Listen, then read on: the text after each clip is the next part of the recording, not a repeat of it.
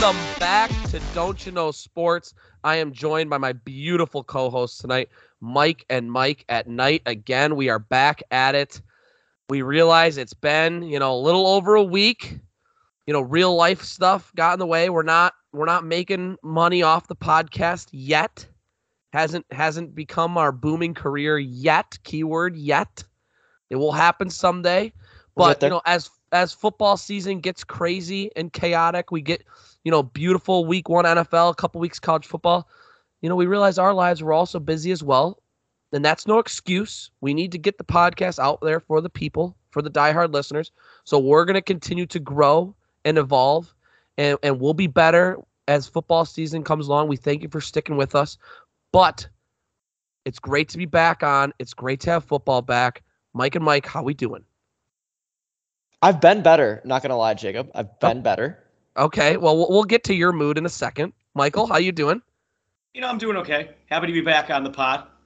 Happy football's back.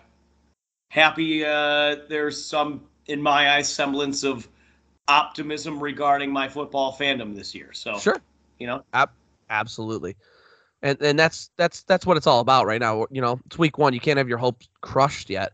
But let's hop right into it. We got a lot to get to tonight. Consider we were off for a week and a half. There's a lot of football to recap. So we're going to jump right into our NFL slate. We're recording this on Sunday night, so you'll get some live reactions of Cowboys-Bucks. Fantastic Sunday night game. We'll see what happens early in the first quarter as we're recording this. So that'll be a great game, hopefully, to watch. But we got to start. It's easy to podcast in the highest of highs, and Mike tonight was in our group chat saying, guys, I'm okay with sitting out. And, we told Mike, you can't. I'm sorry. When you're down in the dumps, the people need to hear your authentic takes. Mike, being a diehard Packers fan, it was not a fun day for you. The floor is yours. It was a rough one. I really did want to sit this one out, not going to lie. But I'm here, and we're going to have some fun with it. So, yeah, the Packers didn't look very good today. That's big of you. First of all, kudos to you for showing up. Okay, thanks. Not man. everyone could do that. Okay, and tough. I'm proud of you for being here. But man, they look terrible today. Yeah, I only cried like 6 times. So, what was your thoughts on the Aaron Rodgers body language? Not surprising. In the slightest. I knew that there was going to be early on woes with this team because, what can you expect when you have the corpse of Randall Cobb and a whole bunch of rookies and the Lizard King that's the only guys that you're throwing to. So yep. It's not really surprising at all seeing Rodgers get really frustrated. He was yelling at some people. I don't know who he was yelling at. It wasn't the coach, but he definitely was yelling at someone. And then at the same time, LaFleur was yelling at someone too. So there's definitely some communication breakdown. There's definitely people not doing their correct assignment. But all in all, no one on the team looked good. I don't think one person looked good. Okay, so it sometimes they say, the season goes on how the first play of the game goes for you, right? And so the very first offensive play of the game for the Packers was an 80-yard touchdown drop by our second-round rookie Christian Watson, who's supposed to be the next Jordy Nelson. So that one felt really good. It was a dime, like right on the hands. Perfect throw. And then once that happened, like the whole team just you just kind of tell they just kind of shut down. I don't know, like no one could do anything. And that Rodgers reaction to that act to me actually was not bad. It seemed like he looked over at the sideline. It was kind of like okay, we got to get through this. Like almost like he was expecting some growing pains. Yeah. And then as the game went on, the growing pains turned into more than growing pains, and it was just not good football. And then he started to get really pissed off. Yep. Yeah. So, and I just want to read off some stats here. So we have, 2, I say quality obviously not Pro Bowlers, but quality Pro Bowler running backs, both with less than 50 yards rushing. And our leading wide receiver or leading receiving yards player was A.J. Dillon with 46 yards. Next up was Dobbs with 37 and Tunyon with 36. This team was just atrociously bad. I'm really Not good. sad.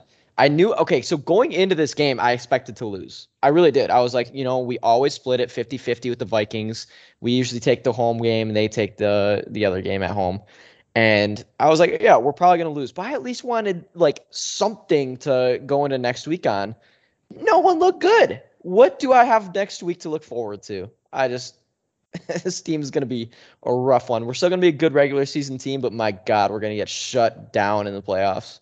Michael Hiddings, quick question for you. Do you think today was good Vikings or bad Packers? Mixture of both. That's a weak answer. I know it's No, I a would weak agree, though. answer, but you I would agree. can't not say it's a mixture of both. I mean, the Vikings came ready to play. They made some plays on offense. Justin Jefferson is as good as advertised.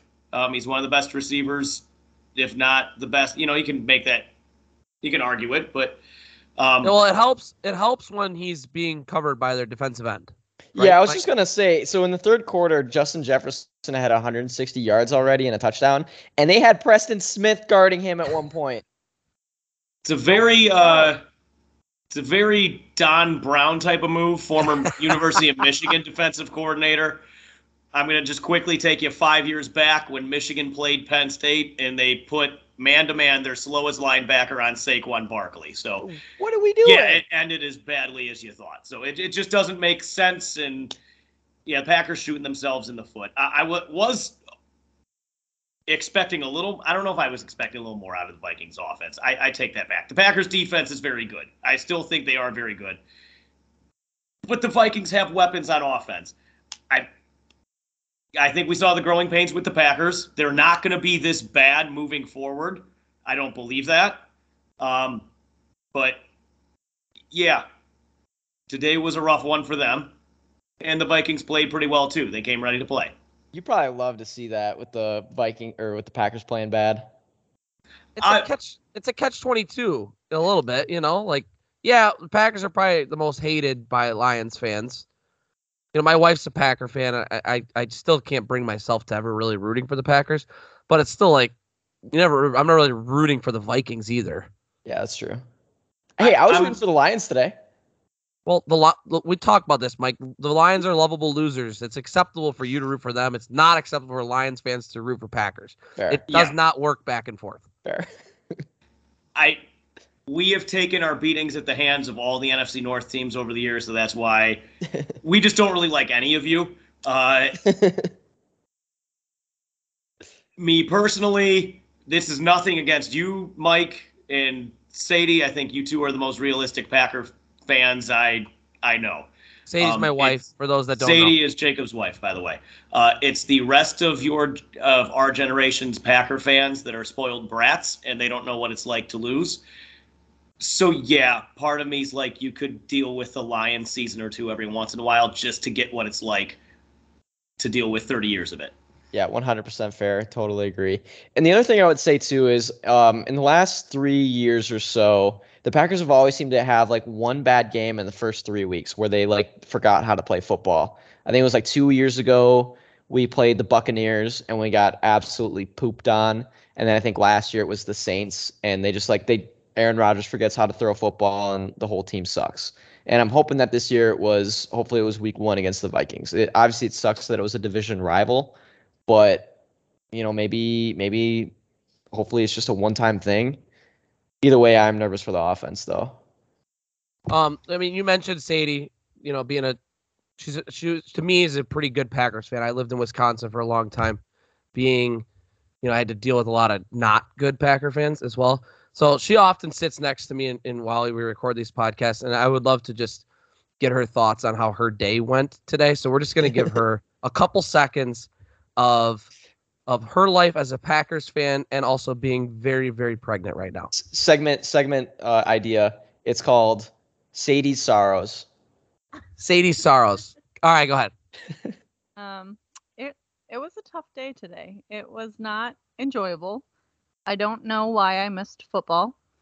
I really looked forward to this day and, hoped maybe my kid would make an appearance at some point, but today's just not a good day. We need to wait a little longer. I'm 39 weeks. I'm ready to. Whew. She's ready to bust. How many times did you have to pee during football today?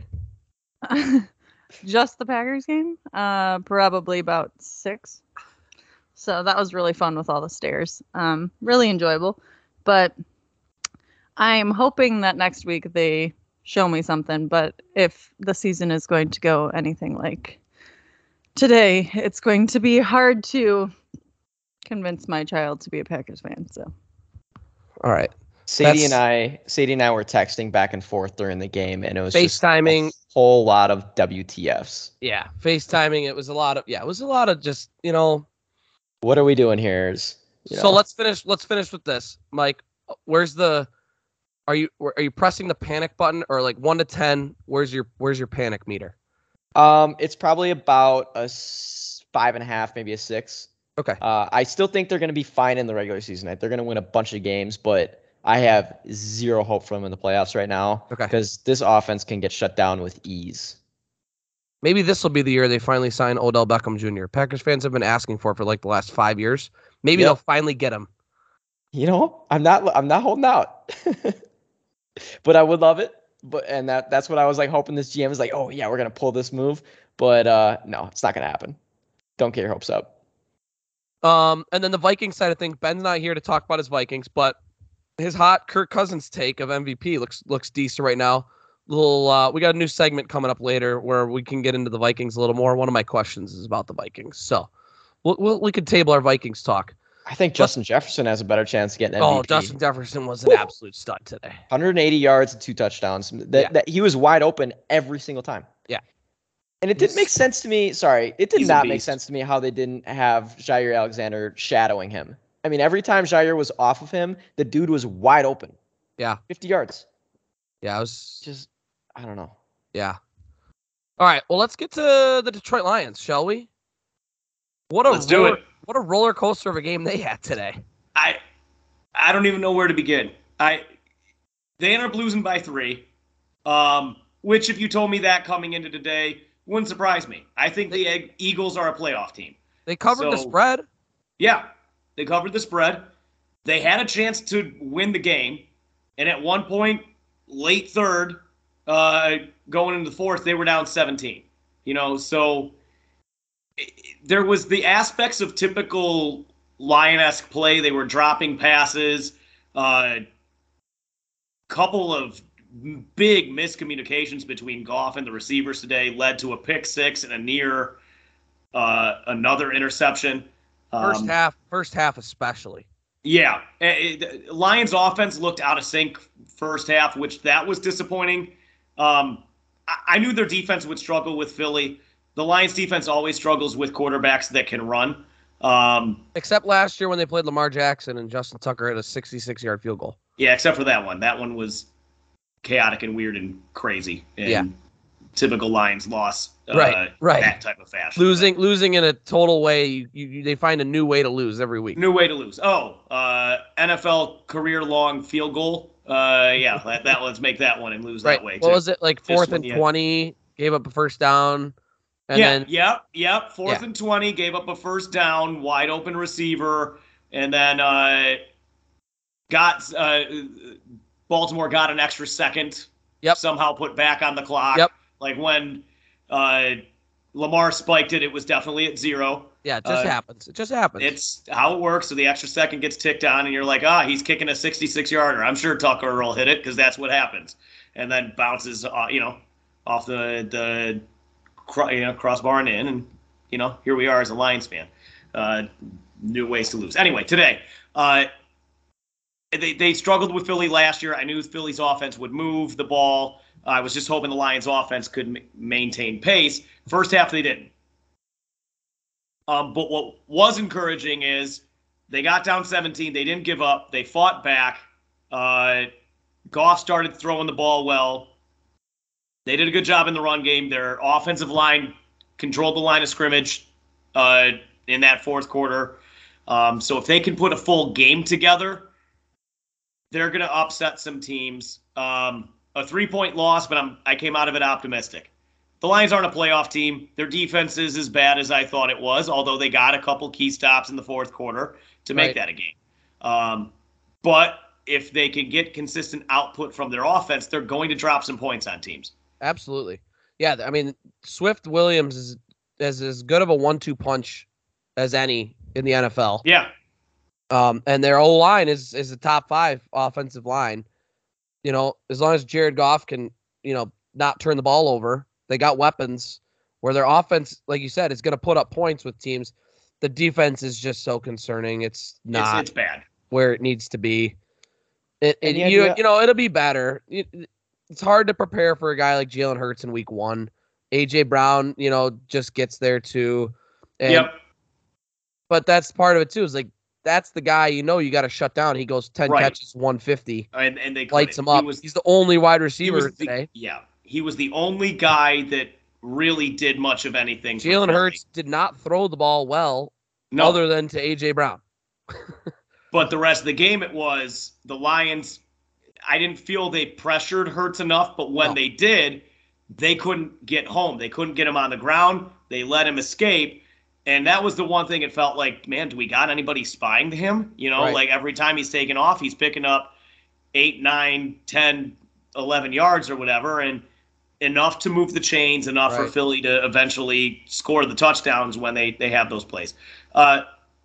Secondary had good moments. They also had struggle moments. Linebackers are what they are. They don't have good linebackers. You have a young guy in Rodrigo who played his heart out. Alex Anzalone, he's just not good. He's not a good football player. They're both like good hustle. They seem like they got hustle guys at linebacker, right? But don't have not the actually physical attributes to, spy. They're not going to spy at Jalen Hurts. No, and they didn't. They didn't do it today. How did Aiden Hutchinson look? Okay. Philly's O-line's pretty good. They moved him a little bit. He had some moments where he got in the backfield. But I think he can look back on some things today and say, I got to get better here. And it wasn't just him. I think Lions' defensive line in general did not get the push they needed to control Hurts. It's probably one of his first times playing a quarterback like Jalen Hurts, where it's like maybe he thinks he's got a sack and he, outruns him or gets out of it. It's a game of angles and contain when you're on the D line. So, like you said, it's like you had bright spots, but then at the end of the day, you gave up 38 points at home. Right. Again, it's a lot of points. It doesn't surprise me because I don't think the Lions defense is that good. I didn't think they were good coming in. Sure. The Lions are gonna win a lot of games having to outscore teams. Even the worst offenses they play are gonna drop 20 plus on them. Are you saying the Lions are gonna win a lot of games, or they're going to have to score a lot of points to win games? They're going to have to score a lot of points to win games because I don't think their defense is that good. Because the first sentence you said was they're gonna win a lot of games, and I was that's completely said that wrong. Yeah. Here's the thing, though. I thought that the Lions, played who most of us took as the Eagles to be the division winner, and they played them. Sure. They came out and they were scrappy, and they almost came close to winning. So I think it's a good sign. At least they put up points, unlike my Packers. Yeah. And I don't know if that means much about the Lions offense. I don't know if that means we should be questioning the Eagles defense. But the one thing I felt coming into the season was the pieces were in place for the Lions to have a somewhat productive offense this year. This was the type of game I felt it would be. Both teams, I was hoping the Lions would get to the 30s. I figured the Eagles would get to the 30s. So, for sure. Just on the wrong side of it. It's disappointing in your home opener you give up 38, but again, they gave up 44 to the Eagles last year, and I think the Eagles are a better offensive team this year. So, and the Lions didn't improve that much defensively. Steps. It's not. They're not getting to the playoffs this year. I have them at 6 wins. So this is progress. Some good things to take away. Right. I'm content. All right. That's good for the Lions. That's some positives, some negatives. Like you said, where we expected them. We'll see where they go after this. See what defensive adjustments they make after playing a real game. But Jacob, next, fins up, baby. Next we got baby.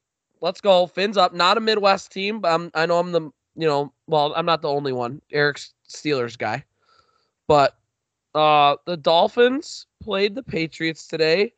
And can you guys tell me which quarterbacks in their career have a better record against Bill Belichick than Tua Tagovailoa? I don't think there are any. There's one that's tied. Joe Namath? Better against Bill Belichick? Joe Namath is older than Bill Belichick. He did not play against Bill Belichick. Okay. Mark Sanchez. Nope. Couldn't tell you. But fumble had some wins. It is John Elway. John Elway. Oh, I did not see that one coming. John Elway is 4-0 against Bill Belichick, and Tua Tagovailoa is also 4-0 against Bill Belichick. So the comparisons to John Elway are about to skyrocket, okay? I mean, yeah, when I see him play, I think John Elway. So. Yes. All right, here's what we'll say about Tua. I tweeted it out today. I said, I saw a lot of really good things today. The only clips that ever go viral on Twitter are the two bad throws that look horrendous. He had one that looked like it slipped out of his hand or got tipped by a defender, and it fell 15 yards short of Tyreek Hill. And so everyone is like, oh, he's terrible. And then the other one is the Tyreek Hill jump ball that was looked like Tua kind of threw it up to him, and Tyreek Hill made a sick one-handed catch. And it was awesome. So that's where everyone, the mainstream media is all anti-Tua. And I'm trying my best to keep a level head, be optimistic about Tua, see if he can make the leap and be the guy. Things I did see today was he checked plays at the line. You could see him calling audibles that worked in his favor. And they had really good movement and motion on the offensive or pre-snap stuff that you just got to get the ball to Jalen Waddle and Tyreek Hill. And they're going to have a good offense. Chase Edmonds looked pretty good today. I mean, their defense was electric. The Steelers are going to get all the hype from today because their defense destroyed Joe Burrow. The Dolphins were the second best defense today with turnover-wise. They had 2 sack fumbles, 1 for a touchdown, 1 interception. That was a great play by Xavier Howard, tip ball in the end zone. Their defense played awesome. And then Tua today was a day where he did what he needed to do. He didn't wow me, which I would like to see once in a while if you want to be a franchise guy. But today was not a day where I was like, we cannot win with him. Today was a day where I was like, it's a step in the right direction. And if he continues to get better, I think they can win with him. That was my takeaway from today's game. It's awesome to dominate the Patriots at home. It's awesome to see Bill Belichick suck without Tom Brady. It's great to see Mac Jones. He's the most average guy to me. Some people are like, oh, he was, his completion percentage was so high last year and he had such a good year with the Patriots. I think Mac Jones is going to be so average. I don't see a super high ceiling with him. I don't know I don't know what the ceiling is with Tua, but I don't understand how everyone's dismissing Tua versus Mac Jones. To me, they're very similar at this point in their careers. So that was the beautiful part to me is that's 4 in a row against the Patriots, or at least 3 in a row against the Patriots. Tua's 4-0 against the Patriots. So I'm a happy NFL fan today after watching that. That makes one of us. Yeah, so Mike said a 0. Michael's at about a 4 or 5, and I'm at that's fair. I'd say 4. And I'm at an 8. I'm not if Tua would have lit the world on fire and everyone was going crazy about his game, then that puts me at a 10. He was good. He was like a 6 out of 10 quarterback today. And that's what it's going to be. The rest of my hot take was Dolphins win the AFC East, and the Bills looked insanely good on Thursday night, so they're going to have to play insanely good. And they get the Ravens next week. Awesome test. We'll see what happens. I was telling Mike before the podcast, last year on my birthday, the Dolphins were 3-7 or something, and they beat the Ravens on Thursday Night Football, upset them, and then they went on a 6-game winning streak. and then lost in week 18, almost made the playoffs. So that was what catapulted them last year. We'll see if they got the cheat code for Lamar Jackson. Yeah, it should be a great game, especially with that Dolphins defense. I think it's actually legit. They made Mac Jones look horrible, and that whole Patriots offense looks stale. So Javon Holland is one of my new favorite players. He's a stud safety. He's Yeah. awesome to watch. He's like one of those guys. I was so sad when Minka Fitzpatrick wanted out because I could see the future of the Dolphins being, that was when they were really bad. And then the future looked like they were 1 year away from starting to compete again, which was true. Then they missed the playoffs the last 2 years in tiebreakers. So they've been right there. But Fitzpatrick wanted out after his rookie year, which is dude, I feel like you're not allowed to demand a trade after your rookie year, first of all. He's one of the only guys to do that. Yeah. And now we've replaced him with Javon Holland, who is going to be an absolute stud. And he's the guy they move all around. They disguise blitzes and coverages and things with him. He's just a fun guy to watch on the field that they can do a bunch of different things with. And if Minka Fitzpatrick was still there, the Dolphins might be Super Bowl favorites because Minka Fitzpatrick is so good at football. Yeah, he had that blocked field goal today. That was amazing. And pick six. Yeah. Unreal. So it was a major difference in how that game turned out. Yeah. All right. You guys got any thoughts on the Dolphins? You can bring me down to earth if you want to. No, I would say the only thing that I didn't see too much of the game, but I did see towards the end, Tua was able to run for first down to close out the game with a minute left. I mean, the game was over anyway, but he instead tried to throw it, and it was just a horrible throw. Yep. Hit the dirt, but I was just you could have just ran an extra 3 yards and got that first down and just ended the game right there. Yep. So that I would like to see him improve on, especially because he's got the speed for it. So. And he had another one that what made me want to throw up earlier, but then also I got a little bit of hope earlier because Aaron Rodgers did the exact same thing with his interception today. He was rolling out to his lefty, so he's rolling out to his right, turns his hips, and kind of just chucks the ball as he's getting hit, and Patriots guy drops a pick. It was awful throw, just a terrible decision. And then I was see, good quarterback. I'm good quarterbacks do not do that. That was one of the things in my head. I'm you can't do that. And then Aaron Rodgers did that today. He rolls out to his left, chucks it up, and the Vikings pick it. I'm okay, so I guess good quarterbacks still do that once in a while. It gives me a little bit of hope. Patrick Mahomes chucks it up there once in a while, and his guys usually make the play. Tyreek Hill would make the play last year. He'd come back to the ball. It's not always a perfect throw. It's, good quarterbacks take the shots, and a lot of times their receivers make the play. Yeah, I mean, usually the idea of that is to also put the ball in the spot where only your receiver can get to it. Sure. So it was really obviously disappointing for a Viking to pick it off. Right. But I would say a lot of the time they do that too. You got the chance for drawing pass interference too. Yes. 50-yard penalty. Yeah, which happens all too often in the NFL.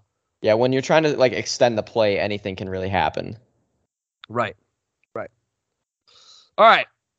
Well, so we'll see what the Dolphins next week. It'd be great. I don't know, Michael. Do you watch Red Zone or DirecTV? Do you do the 4 screens at once thing? I do not. I do not have it. God bless your soul, because today at about 3:45 was for about almost probably a half hour straight, right, Mike? Yeah, it was awesome. It was beautiful chaos. It was it was almost overwhelming, but it wasn't because football was back and it was just nuts. You got the red zone on your TV. They're throwing 2, 3, 4 games at you all at once. The Lions game wasn't even being shown on red zone at all. I got that on my computer off to the side, and the Lions game was close. And all these games are coming down to field goals. It was so beautiful to have that back. And so many games that were you don't know what to expect in week 1. And we really got the unexpected in week 1. Yeah, it was so cool because we had 4 or 5 different games that were coming down to the wire, and every single time I looked away, it's oh, this game's still going on. These the Lions, they're not done yet. They're back. Oh crap! And then you got the Bengals, the Bengals and Steelers. They can't kick a field goal to save their lives, and you got the Jaguars. Trevor Lawrence threw an interception, to like lose the game basically. Browns and Panthers came down to the wire, and Colts and Texans tied. It was unreal. It just kept going. Right. All right. So let's briefly hit these games. We can give some spicy takes if you want to. I'll start with a couple. There was only a couple boring-ish ones. Ravens Jets. Slow start for the Ravens, and they end up handling their business. Lamar Jackson turned down $1 bajillion, bet on himself, played very well today, 3 passing touchdowns.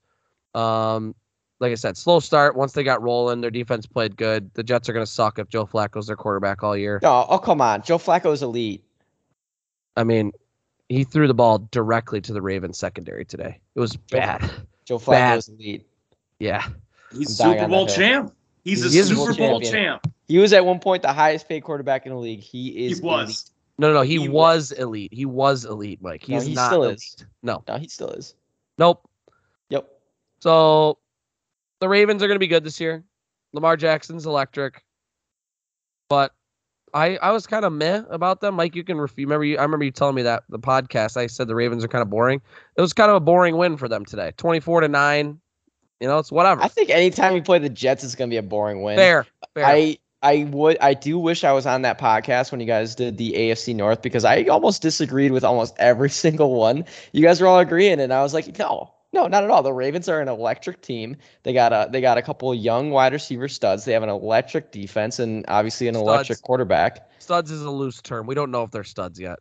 Okay, that's true, but I'm holding out. I think Rashad Bateman's going to be pretty good. He got a touchdown today. I still think that defense is going to be a lot better than when it was last year. If they can finally shake the injury bug, like J.K. Dobbins and everything, I think that they're going to be Super Bowl dark horses. Okay. All right. They're capable. And also, they have cool jerseys.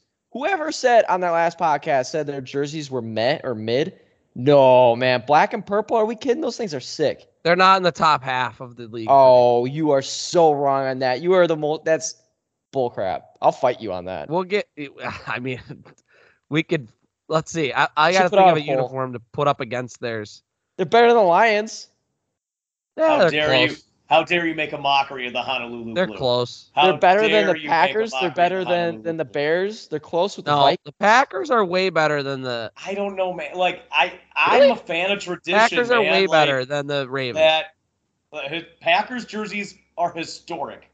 Yeah, I'm actually surprised. I'm kind of shocked to hear you guys say that.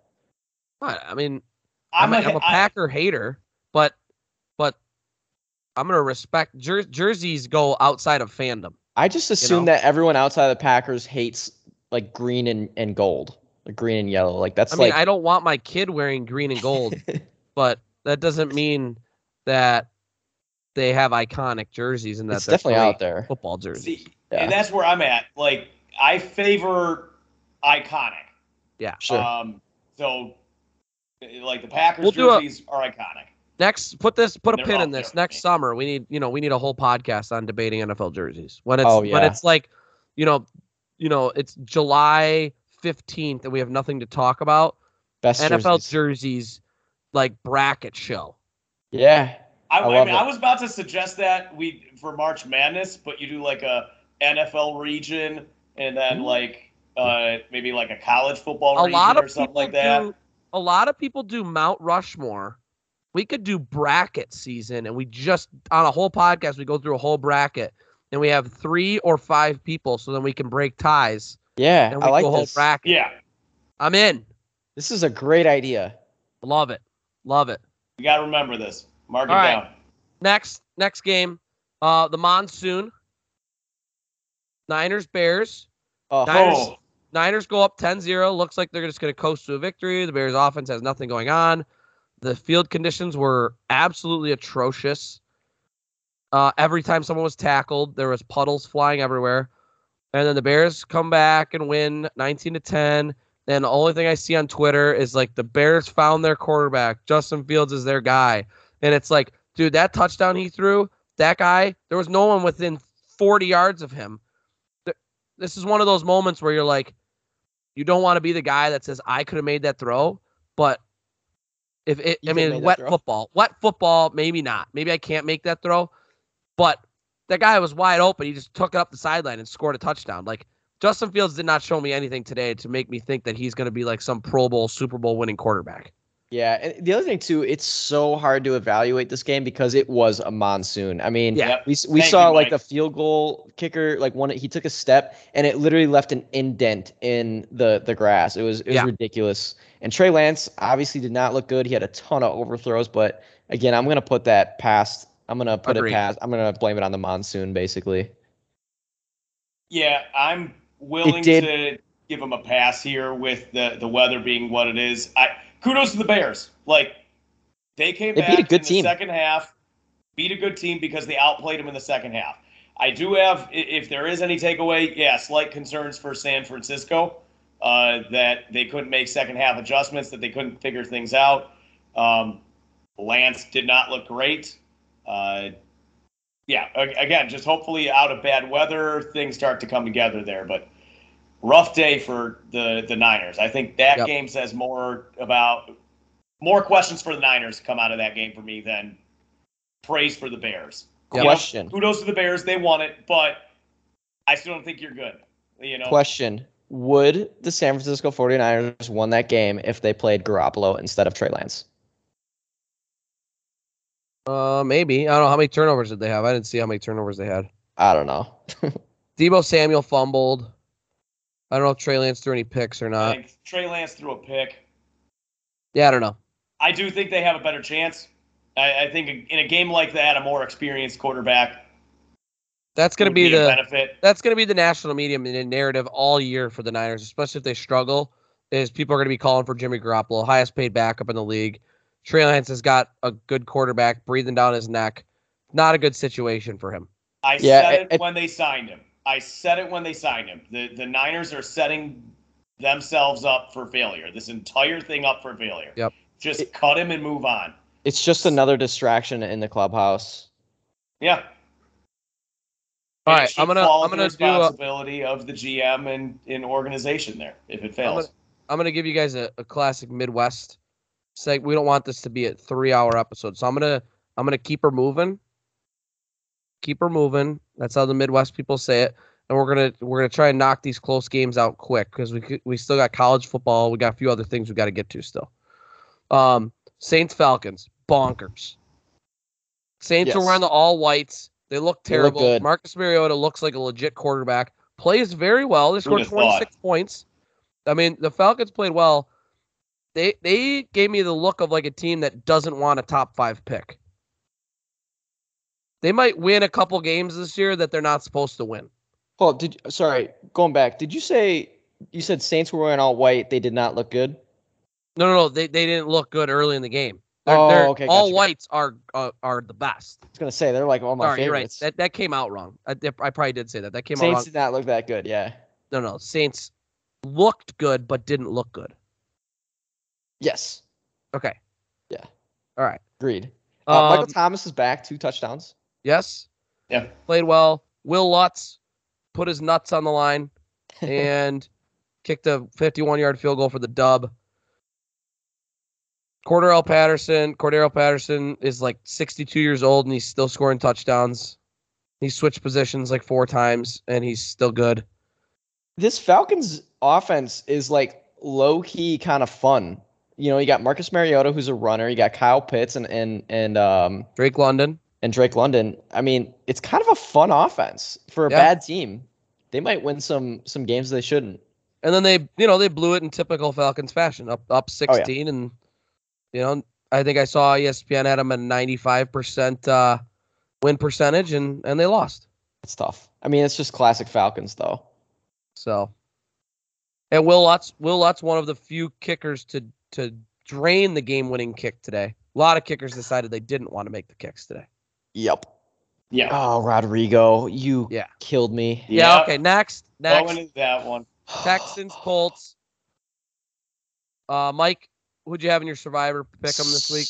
So I did pick the Colts in my Survivor. You hate to see it. Rodrigo never lets me down. He let me down. Like the coolest football-looking kicker ever, and I just like can't root for him anymore. He screwed all my parlays and teasers today. I had the Colts and everything. I don't understand how the Colts could tie the Texans. The Texans are such a bad team. and they were They're getting so bad. boat raced. Yeah, It they wasn't should have even lost. close. They should have lost. Yeah, they had to make a comeback. And then they make this miraculous comeback, and it's like, all right, the Colts got to win now. Nope. It's And then the unreal. Texans, in typical Texans fashion, punt from like the 48-yard line or something, and it's like 4th and 6 with 40 seconds left, and they're like, we're going to play for the tie. Yeah. Those dummies. Congratulations, you got a tie.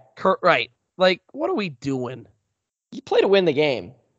You're the Texans. You don't have very many opportunities to win games here. You got a chance, you go for it. I mean, is that Lovie Smith? Is that the GM in Lovie Smith's ear saying we're tanking for a draft pick? Don't go for it.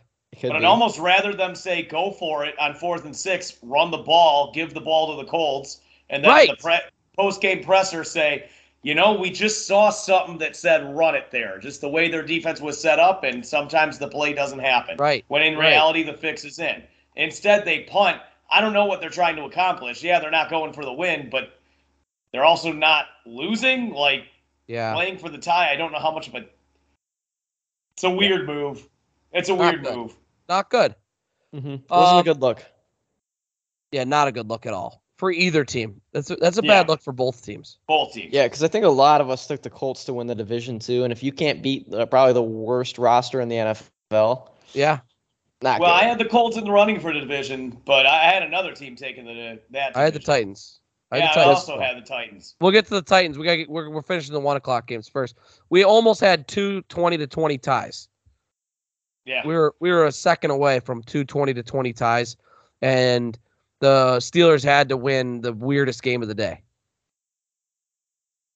The Steelers Bengals game was absolutely one of the weirdest NFL games I've ever watched in my life. It reminded me of the Packers-Bengals game last year when all these kickers kept missing the field goals, and no team wanted to win. But then you add on to that the Steelers won the turnover differential by 5. Yeah. Dominated the game completely. And almost lost. And still almost should have lost. Should have lost. Yep. If the Bengals could block an extra point, block for their kicker, they win. Instead, Minkah Fitzpatrick comes barreling through the line untouched and blocks an extra point. Unbelievable.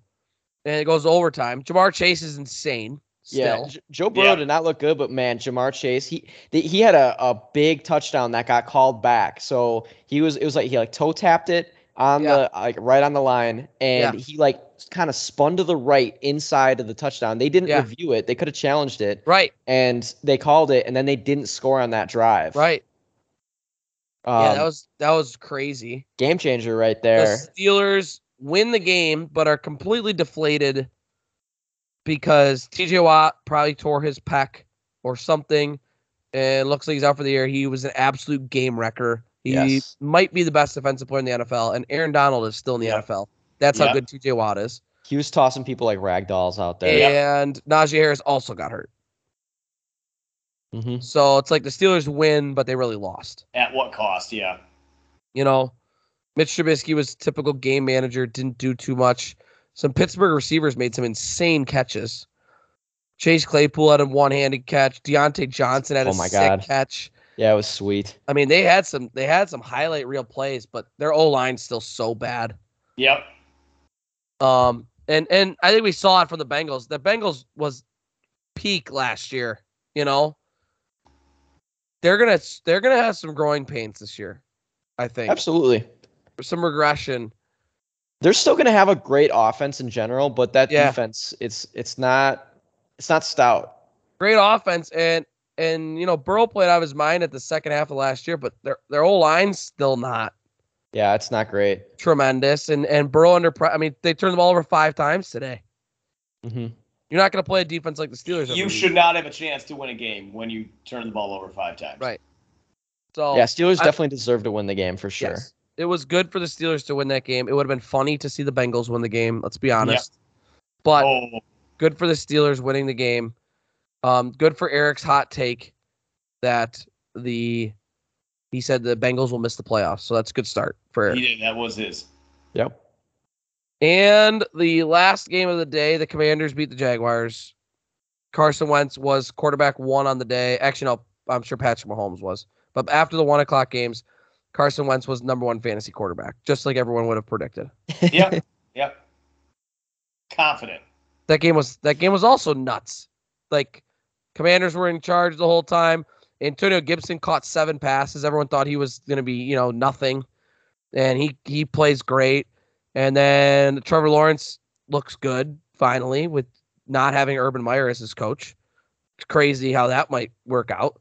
Who would have thought, right? And then the Commanders, Jahan Dotson, everyone thought that was an overdraft, one of the, not a great pick, whatever. 2 touchdowns.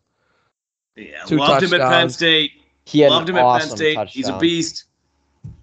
So both those teams played each other. I'm optimistic for both of those teams' outlooks this year, with different Commanders with the bounce back defense and Jags with not having Urban Meyer. That's Yeah, really and that what it was comes down without to for Chase them. Young too. Right. So that was an entertaining game. They were all entertaining. They all came down to the wire at 1 o'clock.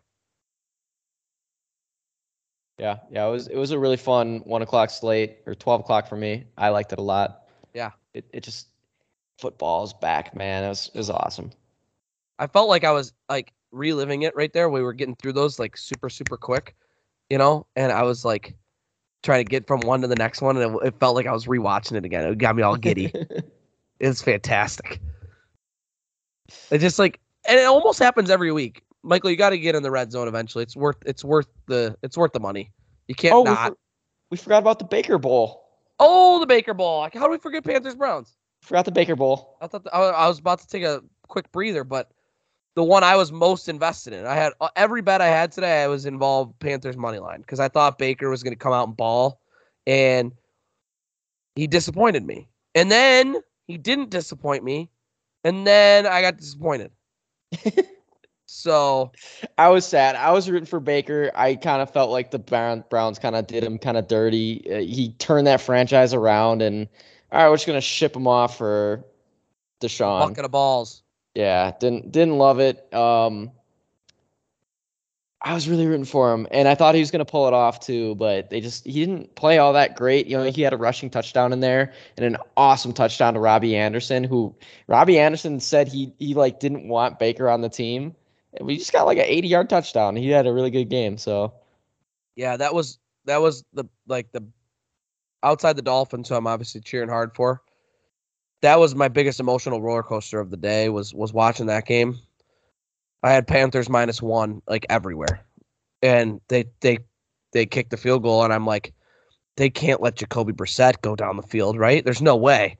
And then the dumb roughing the passer penalty that is always controversial now. Guy's getting blocked, he's putting his hands up to try and go get it, and he touches him in the helmet, roughing the passer. I'm like, God, you got to be kidding me. And then this rookie frickin' kicker kicks a 60-yard nuke to beat him. Unbelievable.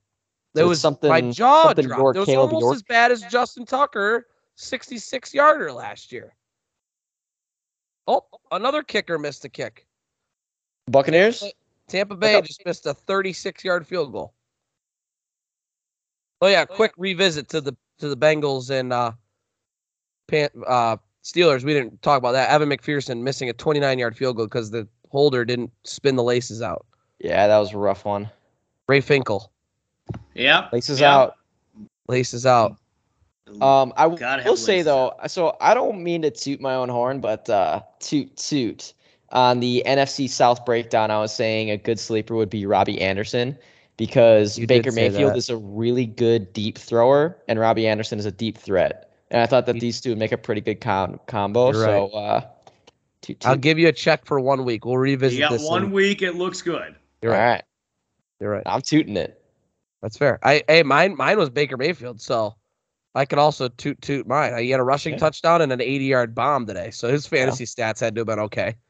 I have him in a couple leagues as well. So, but yeah, that game was a bummer. I like Baker, and he tore my heart out today. I don't think I can. I got to wait a few weeks before I go back in on Baker. Yeah, you got to win that one. He talked a lot of crap going in. Yep, talked a lot. Cleveland doesn't have their starting quarterback. You get that game at home, you got to win it. We really don't. I mean, I feel like everyone's going to be anti-Browns. Like, we don't want the Browns to be good, and then Deshaun comes back, and then they're like a Super Bowl threat. That we don't want that. No. Well, here's the thing: is they have a good roster still. Roster I know they ran the ball. Talented. They are talented. Kareem Hunt had 2 touchdowns. Nick Chubb ran all over him today. Like, and then Deshaun Watson comes back. Like, no one wants to root for him. Yeah, we want them out of playoff contention by the time he comes back. Yeah. Right. So we can't be, giving roughing the passer penalties on Jacoby Brissett with under a minute left. That's what we can't be doing. No, not at all. All right, Michael, you alluded to the Giants-Titans earlier. What a ball game. Yeah, what a ball game. Saquon Barkley is super back. Yeah. Yeah. He always had this ability in him, right? It's injuries that killed him. Or didn't allow this to come through. But there's a reason he was the number 2 overall pick. We saw it his rookie year. There's not anything he can't do on a football field when he's at full strength. He's a complete offensive weapon. He's a freak of nature. I think it's really awesome seeing him come back. Oh, no, Dak Prescott. That's terrible. That's terrible. Live reaction. Sorry. Yeah, it's live reaction. That's. Ooh. Yikes. Not good. Triple coverage. I'm a little behind, so I'm looking forward to how bad this ball is. It's really not good. I mean, that's bad. That's worse than Tua. Oh my! That's another. Goodness, that's another one. That's another one that gives me hope for Tua. I'm like, see, good quarterbacks make crappy throws sometimes. How did he not see 2 red jerseys in front of his receiver? I mean, number 31 is the guy behind him would have picked it too. They're nowhere close to being open. Yeah. All right. Back to Titans Giants. Yeah, I think that we can all agree that it's nice seeing Saquon back because the dude's a really nice guy and like he's so talented. He's a fun running back to root for, and he's been on the injury bus for so long, it seems. Yeah. It's nice to see him finally back. Like, what can this guy do with a healthy full season? Right. I believe, I don't know if you were both on the NFC East podcast or not, but I think that the easiest bet that we talked about was Giants under 6.5. Not a good start for the Giants under 6.5 train. I was all about Giants under 6.5. I'll be honest. Easy money. Because I had Tennessee winning this one easy. Titans on the road. I did not even think about chalking that one up for the Giants. Nope. I had the Titans in my survivor pool. Yeah. So, yeah. Good. Love that. I had the Ravens. We didn't talk about that. I had the Ravens, so I'm still alive. Mike, you had 2 entries, correct? You also had the Ravens? I had 2 entries, so I took the Ravens and the Colts, so see you $20, but we're still alive. Who knows? Maybe I'll buy back in. Okay. And yeah, not a good look for the Titans. Yeah, I don't know what happened with them. It just didn't make any sense. That team should have overpowered them in basically every single dimension in a football game, and so they let the Giants back in. I'm just doing some quick math in my head, but I believe the Houston Texans are first in the AFC South at 1-0. All the other teams are 0-1. Oh no. Texans tied. Texans and Colts are 0-1. Are tied for first with a tie. Correct. Yes. Correct. Yes. Beautiful division we got going there. Gosh, that division is just so exciting. The Chiefs, after week 1. The Chiefs and the Cardinals. Everyone thought the Chiefs would be in trouble. Travis Kelce's getting old. Tyreek Hill's gone, and Patrick Mahomes goes and scores the most points in week 1. Absolutely torches everyone. Uses a bunch of different weapons. 5 touchdowns, 360 yards. Yeah. Breaking news: Patrick Mahomes is good at football. Yeah. The Chiefs aren't going anywhere. They lose Tyreek Hill. They're not going anywhere. It's funny. I was talking to Jacob before that game. I was like, you know what? I love the Cardinals +6. I'm like, this is easy bet. It's going to be a high-scoring game. It's going to be close. The Cardinals always start off the season good, and then they trail off. They're getting slept on. Oops. Understand that logic. Oops. The Cardinals are always good. Get early that in the logic. year. I It get was the at logic. home, too. 44 Cardinals are always good early in the year, except for today. Except for today, yes. So the Chiefs I think they really put everyone on watch of like, hey, you still need to take us seriously as a Super Bowl contender. Yeah, I think, and that's the thing is like people are sleeping on the Chiefs for Super Bowl, dark horses or whatever candidates. No one really picked the Chiefs all that much because their roster almost seemed to like get worse, after losing Tyreek Hill and Tyrann Mathieu, and it's just like, okay, we kind of forgetting about them, kind of sleeping on them. Chargers and Bills are a much more fun pick, maybe even 49ers, but man, they're gonna be good. They're going to be really good this year. Yeah, that division's going to be sick. Yeah. Speaking of that division. Last game. We got Chargers, Raiders. 24-19. I told Mike on FaceTime, I was like, can I take my Hall of Fame take back? No, I'm not going to do that yet. At least get me through the end of the season. It was a very typical type of like Hall of Fame type stat line where he throws for a lot of yards, throws a few touchdowns, but turned the ball over 4 times. Not great. Yeah, and the other thing I'm going to say is anyone who thought that Devontae Adams wouldn't be a top 8 fantasy wide receiver this year was nuts. This dude is going to have the biggest target share in the NFL besides Justin Jefferson. He's going to get the ball thrown to him 20 times every game. Yeah, it's stupid. So Devontae, Jamar, and Justin Jefferson are the guys you want to own this year. They're going to get so many receptions. Cooper Kupp. Yep. Yeah. Because Matt Stafford forgot that he has Allen Robinson on his team. Yes, he did. Matt Stafford only looks to Cooper Kupp. We actually didn't talk about that game. We can get to that one next. But Raiders had their chance at the end to come back. The Chargers didn't look great. They played good. 24 points. Those rosters, I think, are both very good rosters. I think both those teams will be good. I think the Raiders are undersold because of the division they play in. They might be the worst team in that division just based on quarterback play, but I don't think the rest of the rosters get taken into account. Like, they probably have a better defense than people give them credit for. Wait a minute. You dare make that comment about future Hall of Famer Derek Carr? Well, to be fair, there's probably 3 other future Hall of Famers in that division. Golly. Is that fair? I think it's fair. You're probably right on that. If they all continue at the pace they're going, it's early on Herbert, but Mahomes and Wilson are shoo-ins. Mahomes and Wilson are Hall of Famers. Right. I don't think there's much doubt there. So I could still plant my flag on the Derek Carr Hall of Fame and say he's the worst quarterback in that division. Man, I wish Derek Carr played in the NFC East. He'd be winning division titles left and right.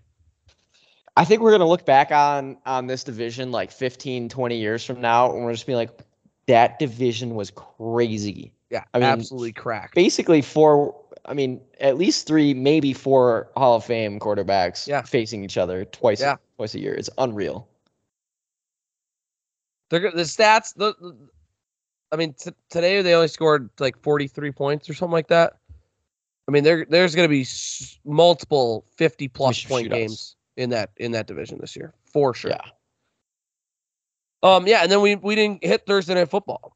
Matt Stafford looked terrible. Nope, did not look good. Do the Rams have an O-line? That was also what looked terrible. Those Bills with Von Miller, man. If that's what they were missing, Von Miller, holy crap, they are. The Bills are the Bills were everyone's Super Bowl pick. They're a Super Bowl favorite to start. They looked the part. Josh Allen looked the MVP part. He used all the weapons. Diggs went nuts. Gabriel Davis played good. Devin Singletary looked good. Their offense was humming, and then their defense forced Stafford into turnovers. The Rams did not look like the Rams. Super Bowl hangover, Allen Robinson First time with the offense. He only threw to Cooper Kupp. They're going to work out some kinks. I'm not worried about the Rams, but I think it was definitely good Bills over bad Rams. I think the thing is, I don't think the Bills had their A game.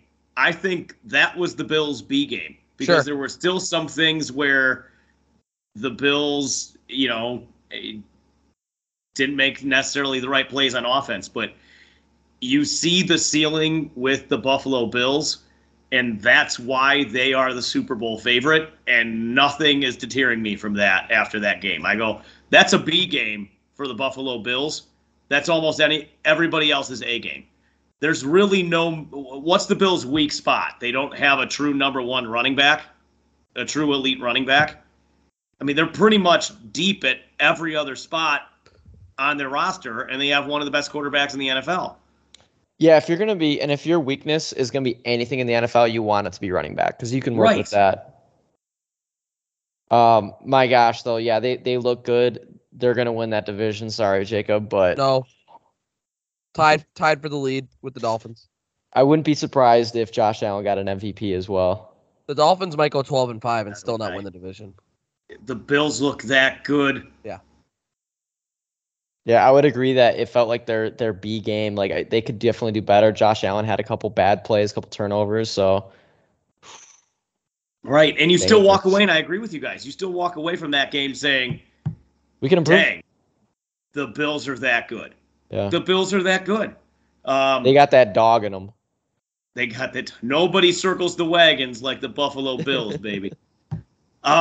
Jacob, I know you said you're not as concerned about the Rams. It is one game, but it's enough for me to have some concerns about the Rams. That O-line has me concerned. That O-line does not have me confident Matt Stafford plays 17 games, seeing as he's already injured. That O-line does not look like it can support a legitimate run game. McVay's a good coach. He'll do what he can to get by with it, but I mean, you tell me after the hit Stafford was taken, and a handful of that is they were playing the Buffalo Bills. I get that, but they are going to be facing plenty of other good teams with good pass rushes. I don't know if Stafford stays upright for 17 games, and if he goes down, they're in trouble. And that's the other thing is the Rams have historically played good when they have a good offensive line. They've always been horrible when they don't. They are very much dependent on it. Andrew Whitworth retired, and they clearly are seeing that. He's their stud. Oh, he's been there forever, all-pro guy. And I think one, Bills, obviously, Von Miller has still got it, and their D-line is insane. And two, I think there's going to just be some growing pains. I think Sean McVay is a good enough coach to work around that and figure it out. I'm not worried after 1 week for the Rams. I also thought it was pretty funny. You have Bobby Wagner, he's a 6-time first-team All-Pro, and he had Josh Allen on the goal line trying to tackle him, and he let him in to score a touchdown. Yeah. Yep. That was yikes. And Stephon Diggs lit up Jalen Ramsey as well. Yeah. Jalen Ramsey was toast that game. Yeah. Did you see the tweet? Bad. Remember the Jalen Ramsey tweet or take after the game when Josh Allen got drafted or whatever? Like, I think that was a horrible pick. This dude's going to be trash or he's terrible or something like that. And now he's, the best quarterback, arguably the best quarterback in the NFL, and absolutely destroyed Josh Allen. Destroyed Josh Allen reminds me of 2015 Cam Newton, except like a more consistent version of him. Right. And a better, more accurate, bigger arm. Passer. Yeah, like Cam was really good. Version of 2015 Cam. Yeah, I'm thinking of his MVP campaign when he was so good. He was the best quarterback. And now we got Josh Allen, who's basically a better version. Just as big, he can run just as good, and he can throw it even better. It's unreal. Sure. All right, can't wait for Monday Night Football tomorrow as well. It's going to be awesome. Looking forward to Russell Wilson revenge game. Baker Mayfield failed in his revenge game. It'd be great to see Russell Wilson throw 7 touchdowns tomorrow. That'd be pretty awesome, yeah. I'm going 30 to 15, 30 to 14 Broncos. That'd be great. That'd be great. Okay. Are you guys ready for me to introduce my new segment or our Yes. new segment? Let's do it. Okay, so everyone in national media, tomorrow's Overreaction Monday, or you get your, true or false or overreact, this and that. Well, we got to put a Midwest spin on our overreactions. So in the Midwest, when you agree with something, you start with no, but then you say yeah. So, Michael, do you like JJ more than Cade? No, yeah. No, yeah. I mean, no, yeah. Right. So that means yes. And then, Mike, were you happy during the Packers game today? Yeah, no, not at all. No. Yeah, no. So we're gonna call this new segment "Yeah, No, No, Yeah." Love it. Okay. So I'm gonna read you guys a couple statements, and you're gonna give me your yeah, no, no, yeah. Okay. Let's Number do it. 1, Kirk Cousins is a legit MVP candidate. Eye roll. Yeah, What do no. you think? Yeah, no. Yeah, no. Yeah, no. He'll be good. He'll be better than he was. Too many other good quarterbacks in there, and I don't think he's going to put up the stats or the numbers or the Vikings are going to be good enough for him to top those guys. Okay. He can be good, but you're talking MVP. Yeah, no. Okay. Mike. I'm going to actually agree. Yeah, no, he's not an MVP candidate only because we still have all these other guys who are going to put up better stats than him. I mean, I guess you could see it because in the end last year he put up, a really good stat line and everything like that. But I'm still taking Mahomes and Tom Brady and Josh Allen over him and Josh Herbert. Allen, yeah. And even Lamar. Lamar could have a comeback year. So, Okay. yeah, no. All right. Next, the Lions defense will be this bad all year. No, yeah. No, yeah. No, yeah. They just don't have the depth yet. A lot of their best players are young. They don't have good linebackers. Jeff Okudah? Jeff Okudah, I think he will get better as the season goes on. He hasn't played a lot in the NFL. But again, their talent is inexperienced, young, and they're not deep there. They're not a good defense. They're not going to get better. No, yeah. No, yeah, I agree. That defense is trash. That was so perfect. That was just perfect. They'll have a couple good games, maybe, but for the most part, it's gonna be so bad. All right. Next, Matt Ryan is not an upgrade over Carson Wentz. Yeah, no, Colts. he is an upgrade. Did I say that correctly? Yeah, you said it. Yeah, you said it right. Okay, yeah. No, yeah. He is. No, yeah, no. He is for sure an upgrade over Carson Wentz. Okay. Yeah, Carson Wentz had a good game today, and Matt Ryan looked horrible. But in the end, I've said it time and time again, Carson Wentz's good games do not outweigh his bad games. And Matt Ryan is basically the exact opposite. His good games slightly outweigh his bad games. They're both right on the threshold. And yeah, no, Matt Ryan's better. It's 1 week. Yeah, no. Matt Ryan's proven it more. I think he better even at this stage in his career. Even at this stage in his career, I think he's better fit for what Indy wants. I know this week was bad. Yeah, no, he's still an upgrade. I'm not sold on Wentz. I know what he did today.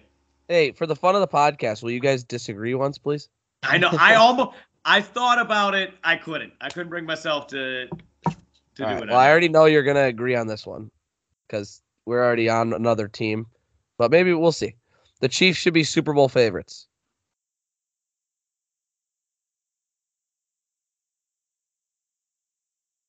Yeah, no, Michael. Go for it, Yeah, Michael. no. Silence. Yeah, no. The Chiefs should be second Super Bowl favorites. Top 2. No, yeah. I'll put them 2. I can't put them above Buffalo right now. But it's closer than you think. Okay. I think you're talking Buffalo 1A and then maybe the Chiefs 1B. I can't look and say the Chiefs have no flaws.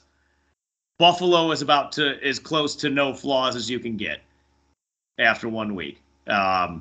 So no, the Chiefs are not the Super Bowl favorite. But no. They're number 2. Okay. Do it, Mike. Do it. Yeah, no, they are not top 2. Okay.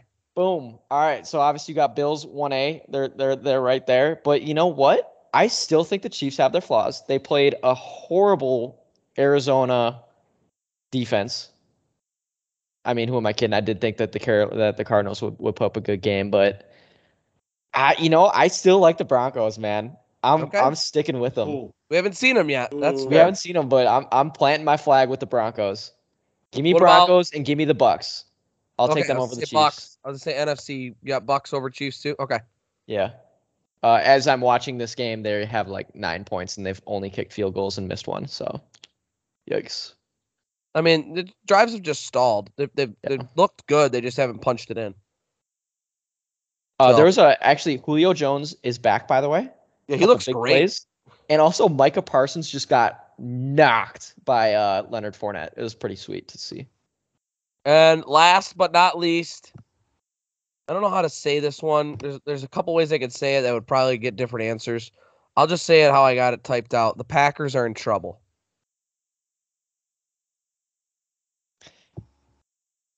No, yeah, they are in trouble. For sure. I still think they're going to win the division, but man, they have no chance at Super Bowl. So it depends where the expectations are at. Like, you know me, it's Super Bowl or bust. Right. So that's my question, because my response is opposite, Mike. Yeah, no.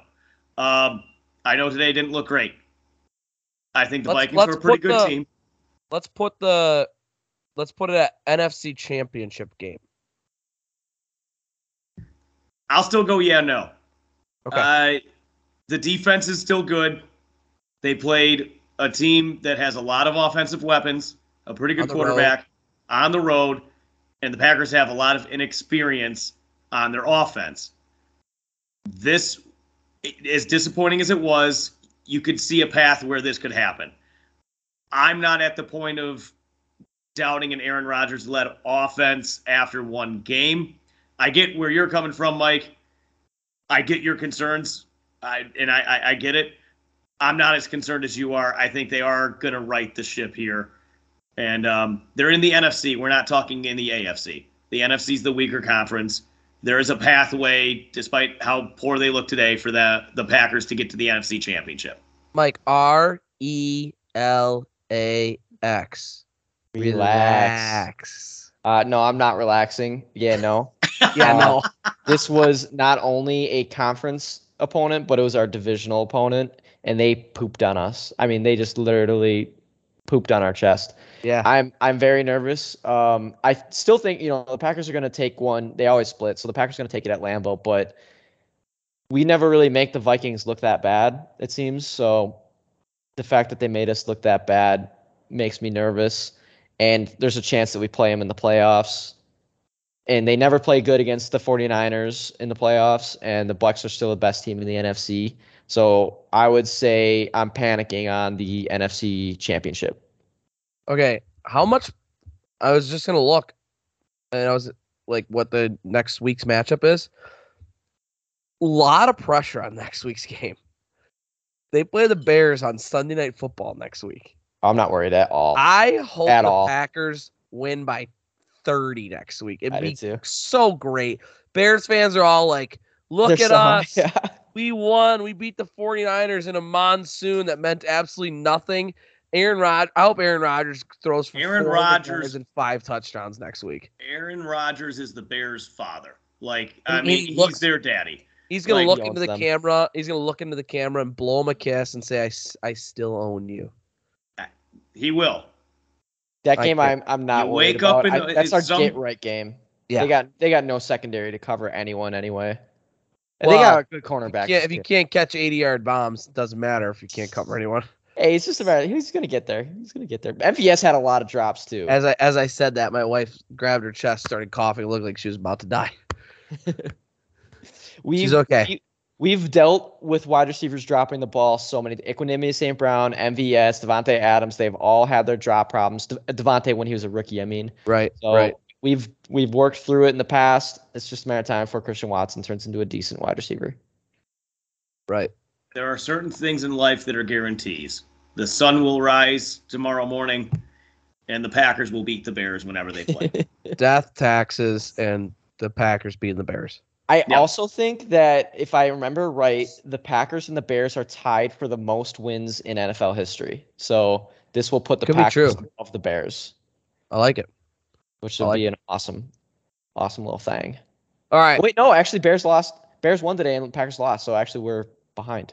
It's total, not head to head. It's total wins. Got it. Yeah. Got it. Any other NFL tidbits? I think we did very well. I mean, we got through all the NFL action, and that could be the end of the episode, but it's not. We haven't been in a week and a half, so we're gonna keep it going. You know, if you need to split it into two, now's your time to stop.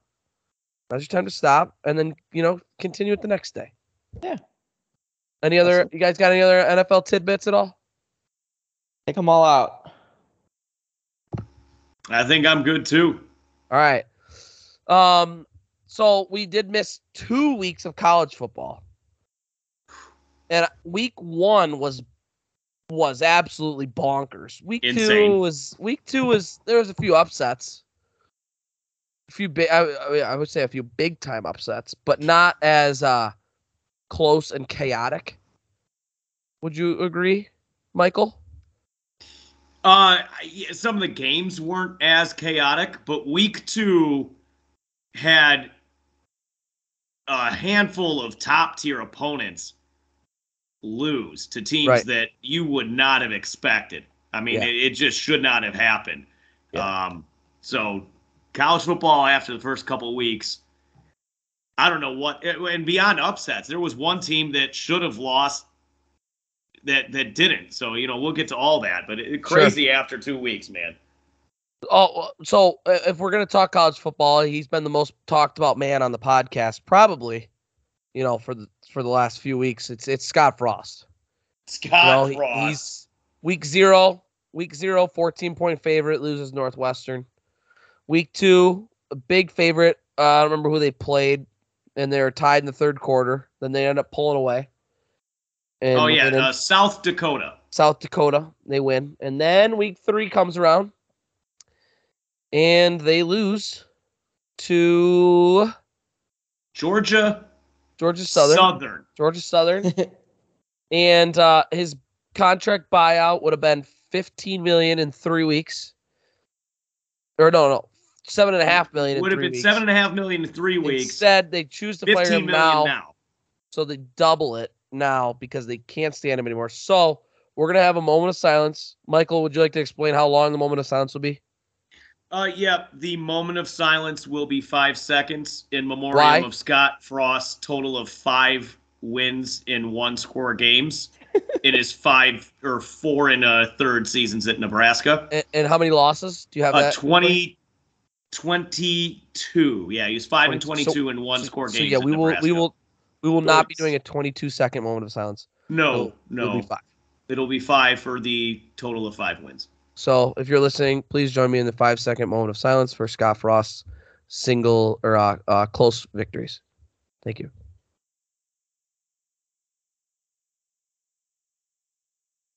Ooh, wow. I just got chills.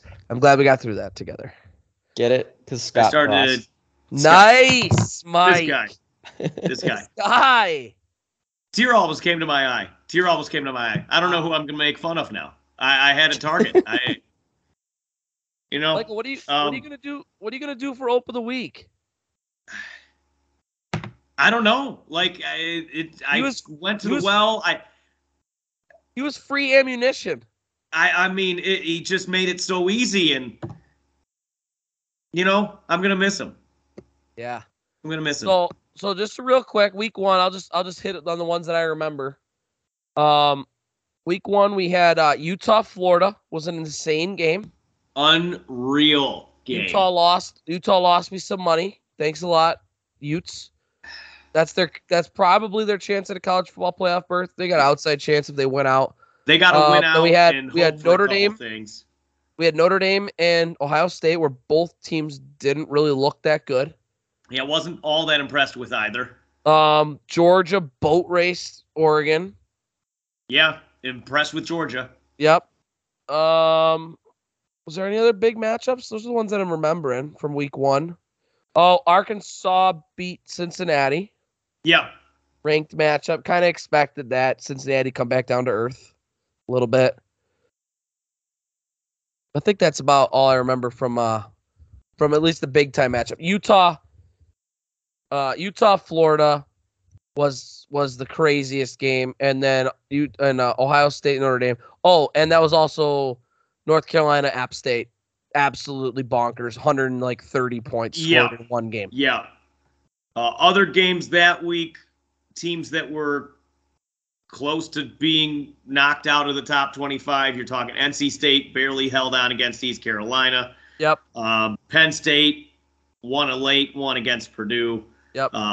And Pitt had that comeback win on West Virginia. So yes. Crazy week 1. That started on Friday. That was a couple good games on Friday. Friday even. Thursday, Friday. And then that week was fantastic. So, yeah, Utah really blew a chance. I mean, Florida looked good. They both looked good. It was a well-played game, but if you're trying to get a college football playoff berth, that's you got to win that one. In the grand scheme of things, you got to win a road game in the swamp. It's one of the hardest places to play. You're inside the 10-yard line and you throw a pick. You can't. Playoff teams don't do it. Playoff teams find a way to win that game. So they will need help now. They can go 12-1 still. Yeah. I think they're still the most talented roster probably in the Pac-12. I would agree. But 12-1 in the Pac-12, you need help. They're going to need help. Right. I mean, they would have a win against USC, a win against Oregon, but how much does a win against Oregon matter after their loss to Georgia week 1? USC's look good. So, yeah, Utah's got to win out. They got to get some help. And, Florida really needs to end up with being an 8-9 win team. And they didn't do themselves much good in week 2. Yeah, when they lost. And Kentucky started flipping cars. That defense utterly annihilated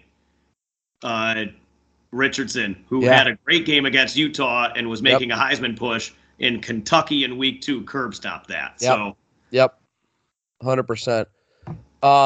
I mean, the biggest takeaway for me in our Midwest, we don't have to spend a ton of time on college football right now because we're not in the conference season a ton really yet. The biggest takeaway for me is Notre Dame sucks. Yeah. And that makes me feel good about Ohio State not being this juggernaut that people are making it out to be. You know, they scored 21 on Notre Dame, and then Notre Dame loses to Marshall. At home. At home. Notre Dame has a lot of questions to answer here. If they find a way to salvage this and make it an 8-9 win season, maybe they beat Clemson or beat USC. Okay, Marcus Freeman first year, started off rough but finished strong. Sure. But where they got to be careful, they just lost to Marshall. They're 0-2, and they still have BYU, USC, and Clemson on the hook, as well as some other games. This could get ugly. Yeah. I mean, Freeman's got some work cut out for him. Ohio State didn't move the ball on Notre Dame.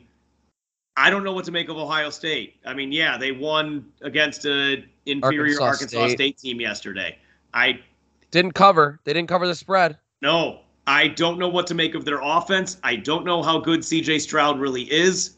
They don't have their receivers as good as they are not what they were last year. So right. And Jigba's there are already more hurt. Question marks about Ohio State than maybe Ohio State fans want to think. Yeah, and Smith and Jigba's already hurt. Yep. And that's the type of guy that, and this is not a bias, Michigan or Ohio State thing. That's the type of guy that if he's smart, he plays it safe. You don't want to risk your draft stock in the NFL. Guys are sitting out all the time. He's a surefire top 10 pick. Yeah. You know? He's going to take his time on this. Absolutely. And if he feels it's not in his best interest to come back, I mean, I'm not telling Ohio State fans that's what's going to happen. No. But understand what Jacob is saying is a realistic possibility that he decides where he's at with his injury. It's best for him to just rehab on his own and prep for the combine. Right. So, I mean, the first 2 weeks, Michigan played 2 crappy opponents, but it's made me extremely optimistic. I was optimistic going into the year. The expectations to be Big Ten championship. They did it last year. JJ's won the job. They played 2 crappy teams, and they smoked both of them.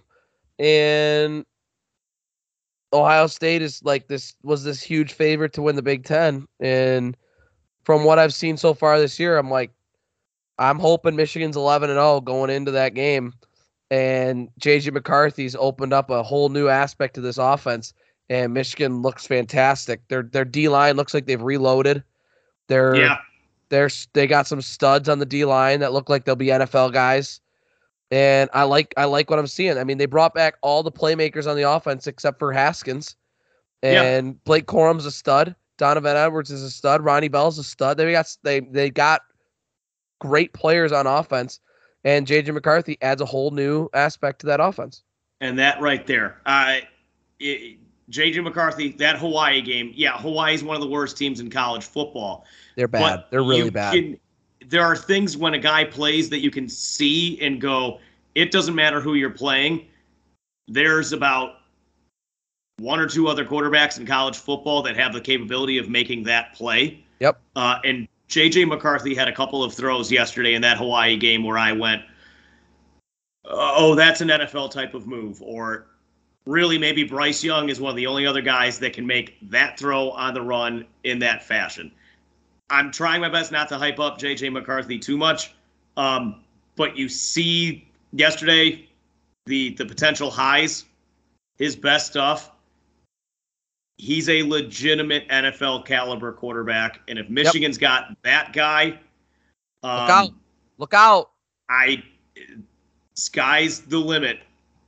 Or to quote Michael Jordan, the ceiling is the roof. You know, I got to put this out there because we talked about it before the podcast.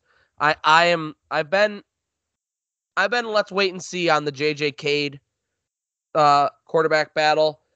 Even last year, everyone was on not everyone, but most of Michigan Twitter and wanted JJ. Media people are like, make the switch. And then Cade, all he did was win games. That's all he did last year was win games. Win a Big Ten title for the first time State. In 17 years. Beat Ohio State for the first time in 10 years. They lose to Michigan State because they can't stop Kenneth Walker. Who's the best running back in the country. Who's an absolute stud. And so I'll always have a soft spot in my heart for Cade. And I wanted to legit see them this year. I was like, JJ's probably the better God-given arm talent quarterback, but locker room matters. We don't see that. Fans don't see that. He got voted as a captain, and your how you bounce back from mistakes, things like that. That stuff all matters. That coaches see more than fans do. And you gotta sometimes take a step back as a fan. So I legit wanted to watch. And Cade didn't play great the first week, and they dominated. And JJ played great this week, and they still dominated. And so I'm in. JJ's the guy. But the fact that he got booed, that he got some boos at the big house, is absolutely disgraceful. There's no way that should happen. I saw a few main Michigan Twitter accounts also calling out that BS from the Michigan fans need to be better. Because it's awful. Michigan fans need to be better. Cade McNamara is not deserving of that. I said it a minute ago. He led you to the first Big Ten title you've had in 17 years and the first win over Ohio State you've had in a decade. And he had a couple of poor performances, and now you're booing him. Especially, he comes in there up like 35. They're up like 35-0.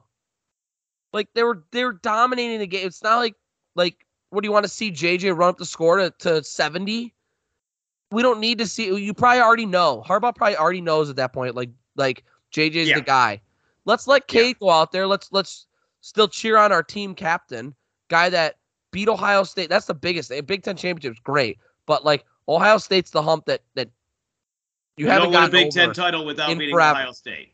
And they beat him last year and they dominated him. And yes, it was because of a lot of the run game and the defense, blah, blah, blah. But guess what? Cade was still your guy. Cade was still your quarterback. And that pissed me off so much hearing that they booed him. You have every right to be not happy. Suck. It's Michigan fans have got to be better. Because you still want that guy. Deserve better than that. Guy, you're right. I still want that guy to be a part of this team. You know, like, odds are, yes, odds are he transfers. Do I hope it'd be great if he stayed. Have that guy as your insurance backup. That'd be so awesome. But if he's getting booed in a Michigan game, what are the chances he's staying? They'll be lucky if he stays the year. Right. Which is what I'd be hoping for at this point. But after this year, bye. Why would he stay? Why would he stay? All right, I'm getting treated like this from the fans, and I'm sitting behind JJ next year too. So, like, to me, like you said, Cade doesn't have the NFL arm talent. No. You know, like Jake Rudock made a couple practice squads and backup. Cade's not that even. So like that's a guy you could still. Yeah, I would agree. That's a guy you could have stay as a backup, and if some, God forbid something happens, Cade's a guy that can come in and still lead your offense. I would love to have him still, and it's just a terrible look to me. I hated it. It is. It's a terrible look. Can't say it enough. Michigan fans need to be better. And on the Put bright some side perspective of things, on it. on the bright side of things, JJ's gonna be fantastic. I love JJ. When we signed him, watching highlight tapes from high school, I was like, "Holy crap! I hope this guy's an absolute stud." And he showed it yesterday. Again, some of y'all who are not Michigan fans are going to tell us, "Pump the brakes." He did it against Colorado State and Hawaii. Right. I'm aware of that. I'm asking you go watch the game, and there are throws where it's like he can do things that most quarterbacks cannot on a football field. Yep. It may not mean Michigan wins the Big Ten or gets the college football playoff this year, but he gives Michigan the best chance to win. Yep. And then on the other side of the Big Ten West is fairly terrible, we can say. Yeah, they took it on the chin in week 2, and I don't know who the best team is there. I would say Minnesota's the best team in the West right now. Yeah, but I would put 4, potentially 5 teams from the Big Ten East ahead of Minnesota. Yeah, it's tough. It's tough. Like, the Big Ten West is terrible. They're just awful. Worse than they usually are. Could Rutgers win the Big Ten West? They're 2-0. Not if Rutgers were in the Big Ten West, they would have a chance with how the Big Ten West is look. That's fair. All right. You got any other big college football takeaways? Bama, Texas. We got to hit on Bama, Texas. That game was nuts. Yeah. Texas, this to me, the scenes in Texas, if they would have won that game, it would have been like the most wild, insane videos. Like, it would have been Michigan, Ohio State last year. Like the stuff you saw on the field from Michigan, like the storm in the field, all that stuff, it would have been comparable to that. Texas would have been so back. Texas is itching for that kind of. And they had it. It was there. They had it. Yep. If Quinn Ewers doesn't go down in the second quarter, I think Bama loses by 2 scores. Ewers is legit. It's unfortunate he's going to be out for about half the season now. Yeah. But he is a legit NFL quarterback. Yep. Texas would have won that game by at least 2, would have beaten Bama by at least 2 scores had he not gone down. And even with the backup, who also got banged up in the game, I still think Texas should have won that game. I think there were a couple of mismanaged plays and calls by Sarkisian. And they had like 15 penalties or whatever more. It was like a record for a Saban coach team, and there were still calls that Texas fans could have gripes with. Yes. Like, that's how poorly and Alabama undisciplined played that bad. Bama's team was. It was bad. And Alabama it just did gives not me deserve hope. to win. It just gives me hope that some SEC teams might catch Bama and or Georgia, and they're maybe not as indestructible and guaranteed for the college football playoff as many people think that they were at the beginning of the year. I'm on that train with Bama. Georgia, I need to see a little bit before I get there. I would put Georgia now as number one and my favorite to go back to back. Bama has to go to Arkansas and I believe to Tennessee, which neither of those teams are slouches. Yeah. And after the way Bama just looked against Texas, they better be careful. If Sure. they're going to sleepwalk against Texas, they can't sleepwalk against Tennessee or Arkansas and expect to win because they won't. All right. Well, we got a lot of college football ahead of us. You got any more side pieces with college football? Texas A&M is overrated. Yep. And I don't care if they had the number one class last year and all this talent coming in. I have question marks about Jimbo Fisher running a program. Yep. I think he will disappoint year in and year out, and A&M better be ready for that. Yep. Talent doesn't matter if you can't develop it. Yep, exactly. We talked about Notre Dame, and we talked about the Big Ten West, how they took it on the chin. Baylor was another top 10 team that lost, but theirs is legit. They played BYU. College football is crazy. I think the only thing to me that is guaranteed right now is Georgia's number one. All right. You can really make arguments down the stretch or for a handful of other teams about who should even be two. Ohio State's 2-0. They don't look out like world beaters to me. Yep. Alabama should have lost on Saturday. You want to put Michigan at 2? They played nobody. The only thing that's a guarantee is Georgia right now looks like the best team in the country. Everything else is. It's a classic. It's a classic. Early college football teams underperforming, overperforming. Time will tell. As of right now, the rankings pretty much mean nothing. Yep. Let's play a few more games and then we'll figure out what's going on. What this is. Yep. All right. It is time for our favorite segment. We have missed the last, week and a half or so. It's time for OPE of the week. Let's get after it. Ooh, let's go. There's been a lot. I'm sure there's been plenty of OPEs. It's going to be tough to narrow it down. Well, we talked about the Big Ten West. I think this is where Mike's going. So, Mike, let's start with you. OPE of the week. Let's hear it. Yeah, my big old OPE of the week will be the Wisconsin Badgers. Tying it going into halftime and then not scoring a single point in the second half to Washington State as an 8th seed. We lost to Washington State. So kind of ugly. Yeah, Washington State's going to be one of the worst teams in the Pac-12, and it's tough for me to look at this and go and not doubt the ceiling of Wisconsin football with Paul Chryst as his head coach. He's had a couple 10-win seasons. They've had good seasons under him, but I think the hope was he would build upon that and he'd finally reach the upper echelon of competing with the Ohio States, the Michigan States, the Penn States, and the Michigans on a yearly basis for the Big Ten title. I'm doubting that he can do that. Yeah. I'm doubting that he can do that because I'm doubting that type of team doesn't lose to Washington State at home. And, man, I hope I'm wrong on that, but I'm really doubting Paul Chryst that he can lead Wisconsin to take that next step as a program. Yeah, it's a big old OPE on Wisconsin. Yeah. It just wasn't a good weekend for Wisconsin sports. How are the Brewers doing, Mike? We're not good. We choked away our division lead, and we are basically out of the playoffs completely. We're like 3 games behind on the second wild card spot. So it's really not looking good for me. I apologize. We'll have to bleep that one out. Yeah, we will. We'll get an OPE. We'll get an OPE in there. That's probably my new OPE of the week. Swearing on a non-swearing podcast. Double OPE of the week for Mike. First time in Don't You Know sports history. Yeah. Whoops. Michael, would you like to go next or you want me to go? I think I'll go next. We actually talked a little bit about it earlier.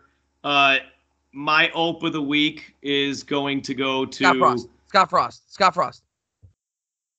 I'm thinking Scott Frost, but I don't want to pile on the guy. All right, that's fair. After his reign is over. Yeah. I am going to turn my attentions to South Bend, Indiana, and give my OPE of the week to Marcus Freeman. Ooh. After you guys played a tough game in the Horseshoe, yeah, you lost, but there was some optimism there. You cannot, in any way, shape, or form, as a top 10 team with playoff aspirations, come back and lay a colossal egg at home against Marshall. That is an absolute lack of preparation on Freeman and his staff to put his kids in the best position to succeed, to get his kids ready for that game. And as a Notre Dame fan, I would be extremely frustrated and disappointed that was their response after the Ohio State game.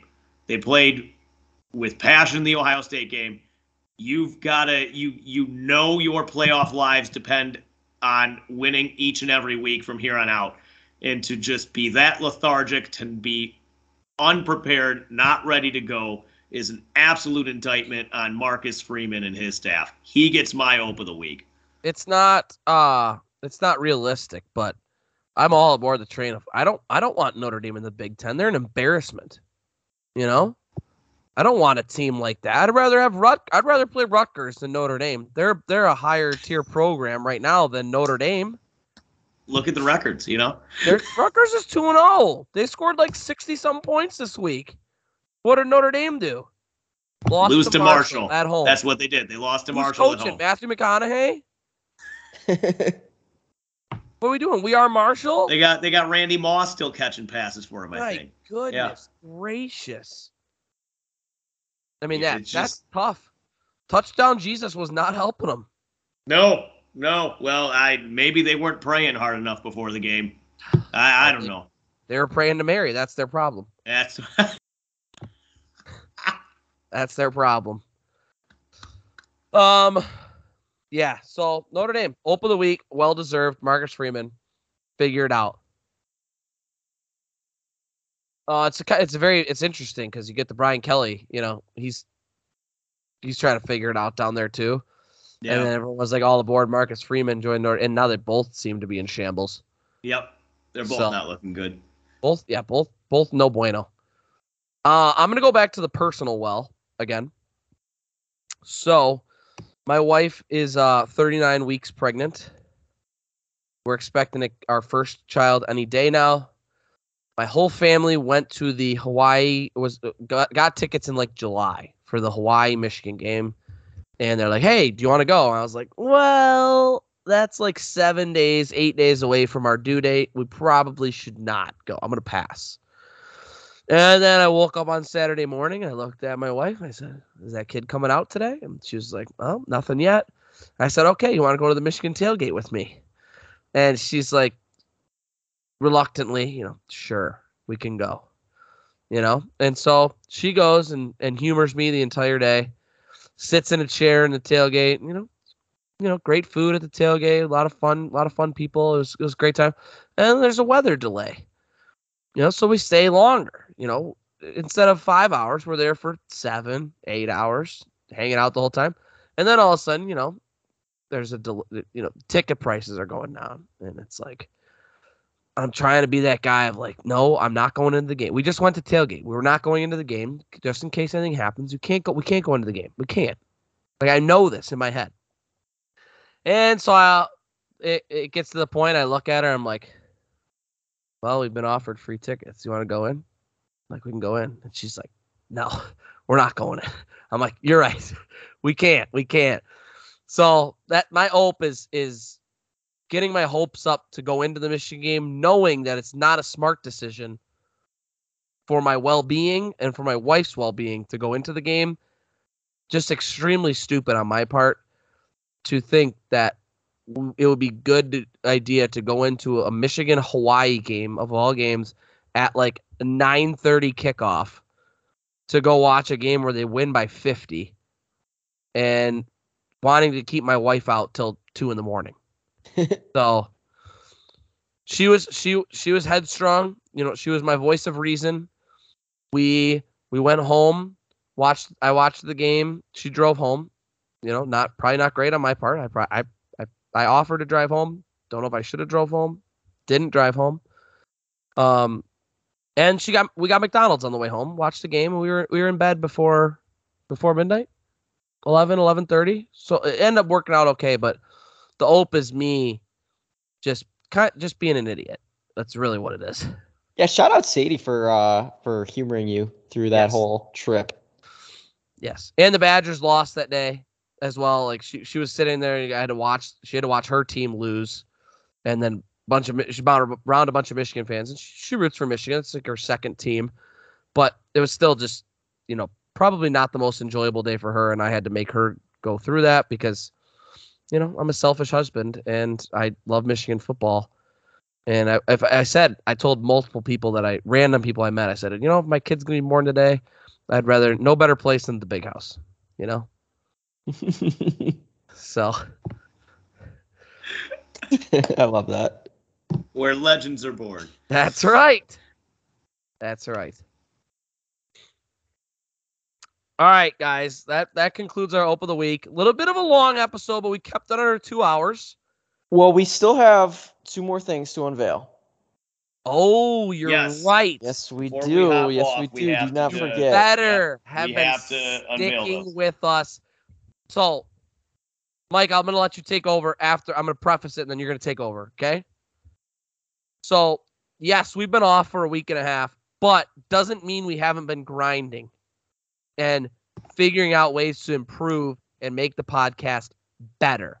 Take it to another level. Take the brand to another level.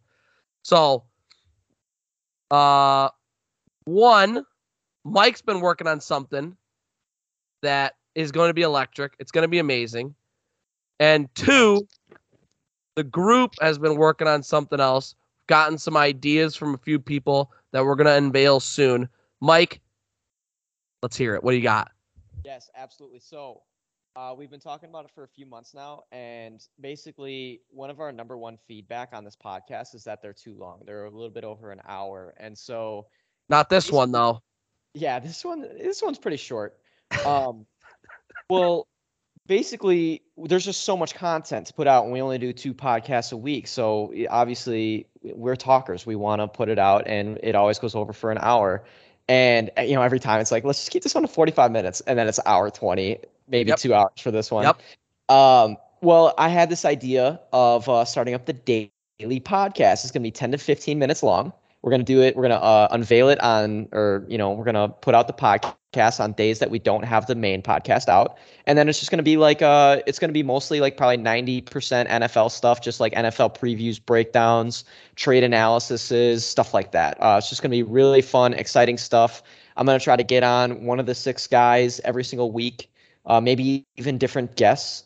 And it's just going to be an awesome little time. We're going to just like talk about stuff, and that way we can kind of have more content, but for people with maybe like not as much time to listen to a full hour podcast, or they have small commutes, and that way they can get their their sports knowledge in by us. So I'm really, really excited. I'm hoping to drop the first podcast this week. I already have a logo. It's going to be electric. What's it called? It's going to be called the Daily DONTCHA. The Daily DONTCHA. Daily We're DONTCHA. pumped about it. Love it. Yeah. Presented So by Don't You Know Sports. We're hoping to 2 podcasts a week for Don't You Know Sports. That's the goal. Sunday nights for sure. So they'll be released Monday morning every week. And then we're still trying to figure out a common weekday that will work for everybody. We got Thursday Night Football every week. Schedules still change, so we're going to try and be consistent. Just bear with us. We all got real life jobs. Real life hits sometimes. And then number 2, the next big announcement on Monday, probably while you're listening to this podcast, go check it out. We're revealing a new logo for Don't You Know Sports. Yup. It's gonna be sweet. Shout out Julia Schwartz. She designed it. It looks awesome. We're hoping eventually to get some hats and t-shirts rolling, which will be sweet. Like I said, we haven't been consistent with the times of the podcast, but that doesn't mean we still aren't behind the scenes, still trying to, carve out our niche and put in the time for the people and grow the brand. We're excited. Football season's upon us. We got, really, what did you say? Through at least March of great sports season. Right? It's nonstop sports, at least through March. And then you still got NHL and NBA playoffs and stuff that through June. We started up at last year at a good time, not a great time. This is our first football season, so we're gonna keep growing. We're excited. It's a good time to be part of Don't You Know Sports. Yeah, it's gonna be fire. I'm really, really excited for it, and I think it's gonna take us to the next level as well. We're gonna hit a new, kind of market segment of podcast listeners. Absolutely. So, yeah, and well get rid of that basketball logo on our football podcast. Will be gone. So right. It's probably Mike, you said that'll be our retro logo. Yeah, I love the retro look though. I So, already love it, but in 12 years when we're all we've all quit our jobs and we're making money off of this podcast, and we're bajillionaires. We're friends with a bunch of professional athletes and college coaches and whatever. Aaron Rodgers is a regular guest, and then we'll be like, yeah, exactly, yeah, we're friends with Aaron Rodgers, and it'll just be like we'll unveil the Don't You Know Sports retro logo, and it's gonna blow up. It'll blow up. Oh yeah, I'll be wearing that stuff. I can't wait. So we've been getting a lot of engagement on Facebook still. That's still the biggest one where we get the most follows, likes, and all that stuff. We're working on the Instagram. Ben's been on the grind with the reels and getting that stuff shared out. So we got to get the Instagram and the Twitter. We got to still keep rolling. Got to get some polls and different things out there that so we can keep growing the brand. But we appreciate all the people that are listening still, especially if you're still listening now. You're 2 hours into the podcast. God bless you specifically if you're still listening. We love you. You're the best. We love you. Absolute best. So You're invited to my wedding. Yeah, absolutely. You're invited to Mike and Mike's wedding. Both of them. We're not getting married. Us two. They're together, not getting married. No. Separate wedding. It'll be two separate weddings. Don't know when, but you're invited to both. Okay. You guys got anything else for this evening? That's all I got. This morning? I think people I'm are gonna good. be listening to it in the morning. All right. Well, we thank you all for listening. We would love if you share with your friends, with your family, with your dog, with your cat, with your neighbor, with the guy that you're sitting next to at the red light. You just turn the volume, roll your window down, turn the volume up. He's like, hey, what are you listening to? DK Sports. Look it up. Baby. That's what we need. That's what we need.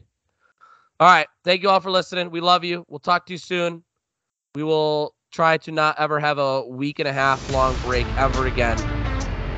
DK Sports for life. God bless you all.